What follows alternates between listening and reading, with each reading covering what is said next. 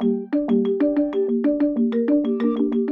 listening to the What's Best for Children's Nationality podcast. I'm Andy Clark, and in this final edition of the series, I'm joined by the director of the Institute on Statelessness and Inclusion, Laura van Vaast. Laura, welcome. Thank you very much. Nice to be here. Now, we made this series looking at childhood statelessness. What do you want to highlight in the series?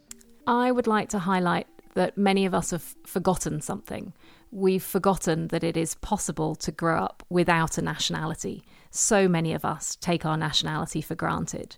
But if you don't have a nationality, if you grow up as a child stateless, you are going to experience obstacles with almost every important milestone in your life, from going to school to getting help from a doctor to becoming an adult, getting a job and getting married.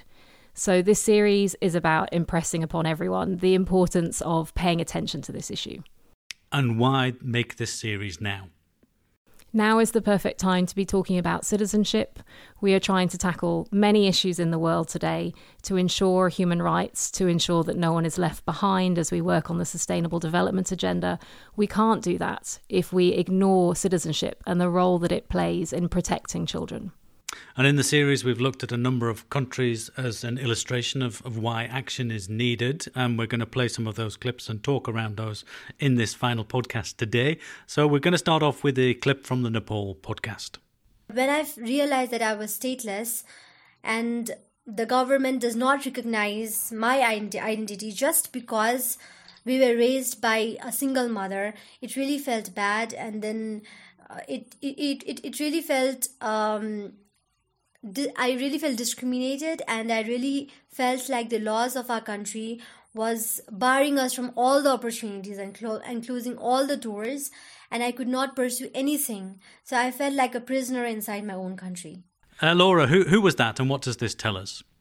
Well, that was Neha Gurung. She is a fantastic young woman from Nepal who was stateless, grew up stateless. And I think this clip tells us first and foremost that that was not her choice. It was something that happened to her and that she couldn't initially have any effect over. But it was experienced as this terrible constraint on her feeling of belonging, her position within society, and she had to change some of her ambitions for the future in order to adjust to it. And this is what statelessness does to people. It does. It has a very deep impact in terms of access to rights and services. Neha really wanted to become a doctor, but she was unable to go to medical school because she didn't have citizenship. But it also really affects the child's sense of their place in the world. Imagine how you would feel if you grew up and suddenly realized that your own country, or what you considered your own country, didn't recognize you as a full member of society. Devastating, especially for children as well. The idea of statelessness is devastating for anyone, but for children, it has even more impact. Absolutely. And it's so often that just at that time in a person's childhood where they're learning about their own identity, their place in the world around them, that they will discover that their position is different, perhaps from their classmates or their neighbours or others in their community. And the impact of that on a young person is really significant and will stay with them for life. In the series, we also heard from some of the world's leading experts on the topic, and here's another clip from earlier in the series. In the year 2019, in an ideal world, we shouldn't be talking about stateless children because the 1954 Convention and the 1961 Convention and the Convention on the Rights of the Child have been here for a long period of time. So on the part of those stateless persons, those stateless children, and those of us who are trying to amplify their voices, there is a sense of urgency. We've just heard from Benyam Mezmour. He's a member of the UN Committee on the Rights of the Child and has been one of the international experts who has really stuck up for this issue of the child's right to nationality over the years. One of the other points that we try to emphasize to states is that statelessness is a reality for some, but almost a possibility for many, if not all. And we try to emphasize the point that in order to make sure that you have every I dotted and every T crossed in your legislative, administrative, and other measures in terms of preventing and addressing childhood statelessness, you don't need to have a significant number of stateless children within your territory. It's an obligation that all those that have 1 or 0 or 1 million stateless persons within their territory actually have to address. So Benyam is making the point here that despite legislation, childhood statelessness is still a very real and present problem, and there's a risk of it growing. That's absolutely the case. For most people, they will acquire a nationality when they're born from their parents. And if you have parents who are themselves stateless, then their children will also be born without a nationality. So unless we do something proactive to stop that, it is a problem that grows all by itself over the course of time. Throughout the series, we also heard about the devastating impact of childhood statelessness. It really comes to the fore in the series. There were stateless infants, stateless toddlers, stateless teenagers, stateless parents and stateless grandparents, living in some of the most atrocious conditions I have ever seen, living literally on a rubbish dump.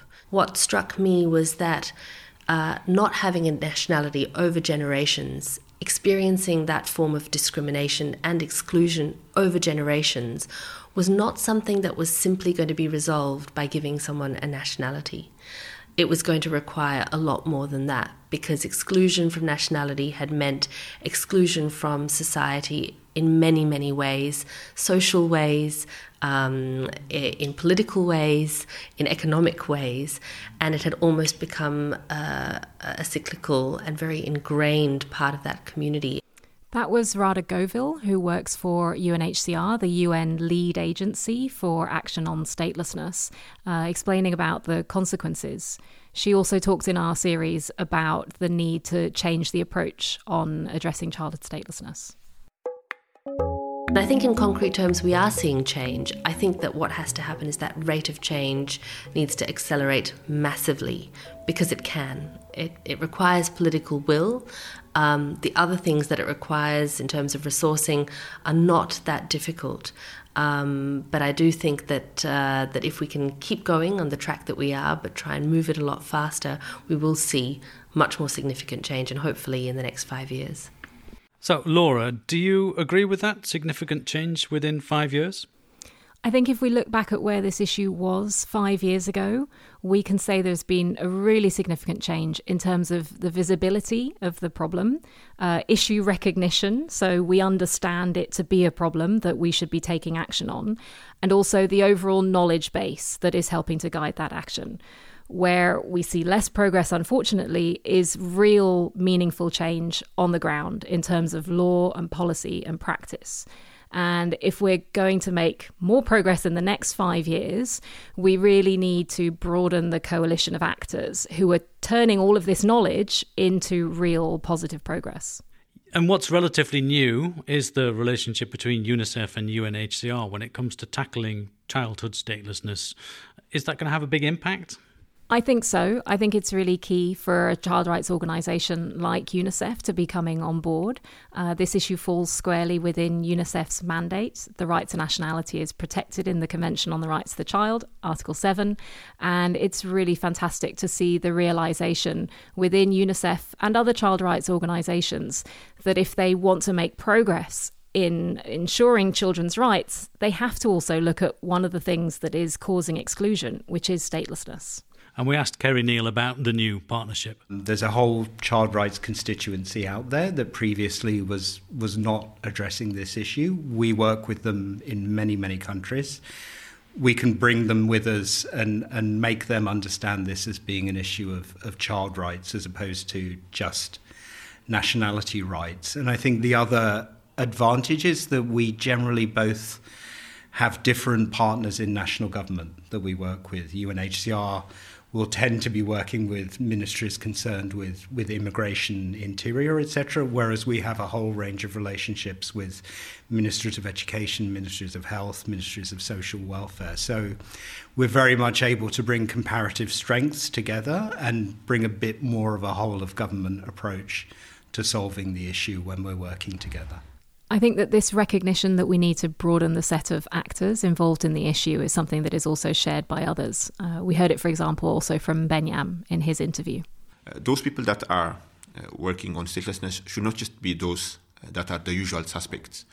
You don't need to be an organization which is focusing on statelessness and nationality to just be working on childhood statelessness. Those organizations that are working on children's rights need to come to the party. Those organizations that are working on women's rights need to come to the party. Labor unions have a very important role. Faith-based organizations have a very important role. So getting the circle bigger and making sure that this issue is not just the bread and butter of few, but the bread and butter for many is absolutely important. Okay, Laura, this all seems to be great, people coming together. But what's prompting this? What's behind these new organisations coming together to try and tackle childhood statelessness? I would say overall there's a growing realisation that this was a little bit of a blind spot among child rights actors. They were trying to address some of the problems that are caused by statelessness, but not necessarily the issue itself. And I would say that one concrete situation that has really drawn attention to this issue has been the crisis in Syria. This is a situation which unfortunately is something of a perfect storm in terms of childhood statelessness, because you have Syria as one of the countries that does not allow women to confer nationality to their children. You have mass displacement, family separation, loss of documents, destruction of documents and registries, all manner of problems with access to civil registration for refugees in exile. And all of these things combined made it very clear to people working in the humanitarian and child rights sector that they needed to look at this issue of preventing childhood statelessness in order to protect against problems for the future. And Kerry Neal also talked about the impact and the influence of Syria when we talked to him in the podcast series. We have a long history of working on birth registration. But I think in recent years, and in particular as a result of the large movement of people from Syria, we recognised that simply registering a child wasn't necessarily going to provide all of the protections that we thought and hoped it should provide, and that the next step on that was they needed to have a nationality. And I say the Syria crisis brought this to a forefront because there was a large movement of people outside of Syria who, for whatever reason, were not able to transmit their nationality to their children, and it became very obvious. And we certainly focused on the situation in Lebanon when we did the podcast with the Norwegian Refugee Council there about the plight of the children of Syrian refugees. Yes, this is Martin Clutterbuck from the Norwegian Refugee Council. They run a big programme in Lebanon and elsewhere on these issues. Well, there's so many issues, and they're a lot related to complicated procedures, missing documentation, fathers or husbands often who've gone missing in the war. There's no death certificate, there's no proof of death. It's often there's no proof of marriage. A lot of marriages take place in Syria informally, not registered. In the course of a conflict, it's then really hard to prove to authorities that your parents were registered, and in Syria and Lebanon and many countries in the region, nationality comes from the father. So the existence of the father, the whereabouts of the father, the identity of the father, the nationality of the father is really important. So that presents a massive problem for women, for widows particularly as well. In the series, we also looked at the situation in South Africa, where we heard from Liesl Muller from Lawyers for Human Rights. At the moment, a lot of children are at risk of statelessness because they don't have any documentation, and they have migrated or they're abandoned and they've never been registered. So often it's children who are in situations that are not the nuclear family, and they have problems with proving their nationality. Some other children are born in South Africa to refugees, and when a cessation happens or when a parent dies, the child doesn't have a refugee claim and the country of origin doesn't recognize them as a citizen, and that's how they can become stateless in South Africa. One of the main points of the podcast series is to look at what's working when it comes to tackling childhood statelessness, hence the title, of course, What Works Best for Children's Nationality. In a nutshell, Laura, what did we look at? Well, in the South Africa example, as we just heard from Liesl, we heard about the use of strategic litigation to basically identify cases that, if won in court, would be a game changer and would force a change of practice or policy that helps many, many more children. That's what we mean by strategic litigation. Exactly. It's not just taking any case, it's really looking for the case that exemplifies a structural problem and trying to win that case. Can set a new precedent. Exactly. And we looked at 2 other countries. What were the lessons we were really focusing on when we looked at Syrian refugees in Lebanon, and we looked at Nepal as well? Well, in Lebanon, the work that's being done with Syrian refugees is also being done by lawyers, I guess. It's a form of legal support, but much more about empowering community members to know their rights and assert their rights, and to navigate procedures that can be quite complicated and quite daunting if you don't know what those procedures are and what your rights are. And in Nepal, we looked at a very different type of technique, really around community mobilization. How do you change the narrative? How do you challenge the prevailing view that things are done in the right way? And how do you involve people who are affected in doing so? And that meant taking to the streets in Nepal, mass protests. Yes, exactly. Okay, and here is Deepti Gurung from Nepal, the wonderful activist that we talked to in the series. When we started this street protest, people actually physically started coming in, joining us, talk to us. They wanted to know more and more, and as they were becoming aware, more and more people joined in, and the government had to see this huge size of the people, because physically it means a lot. When you see in virtual world, there's a lot of noise, but when a physical number of group of people, when they all are in street, up in arms, then governments can really see the real force behind that. Powerful words there from Deepti, and I know she's also doing a lot with education. This is another wonderful quote she shared with us in the podcast series. When I started this whole campaign, I was really angry and I was really dissatisfied with the government officials, those men with big mustache up there, all the time I was raged and I was angered. And then I suddenly realized, who are these people? These people, once upon a time, they were children, they were kids, they were raised by this society, and it is difficult for me to change their mindset, because they are all matured and grown up. But then I thought, no, this little kids, if they really know the true meaning of real gender equality, these children, they don't have any biasness against anybody else. They love their mother and father equally, both. So I thought this is the right age. I think I should approach to them, because tomorrow they are the ones who's going to be on that seat, who are going to be the change makers. Tomorrow there definitely is a blue sky for sure.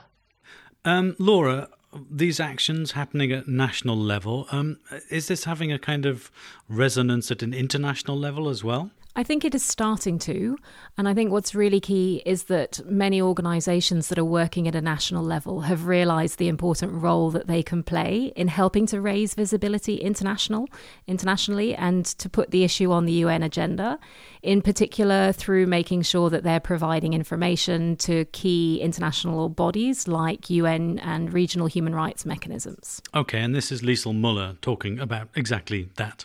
So we've been very successful in getting very good recommendations from the Human Rights Council, the Committee on the Rights of the Child, the African Committee of Experts on the Rights and Welfare of the Child, the African Commission.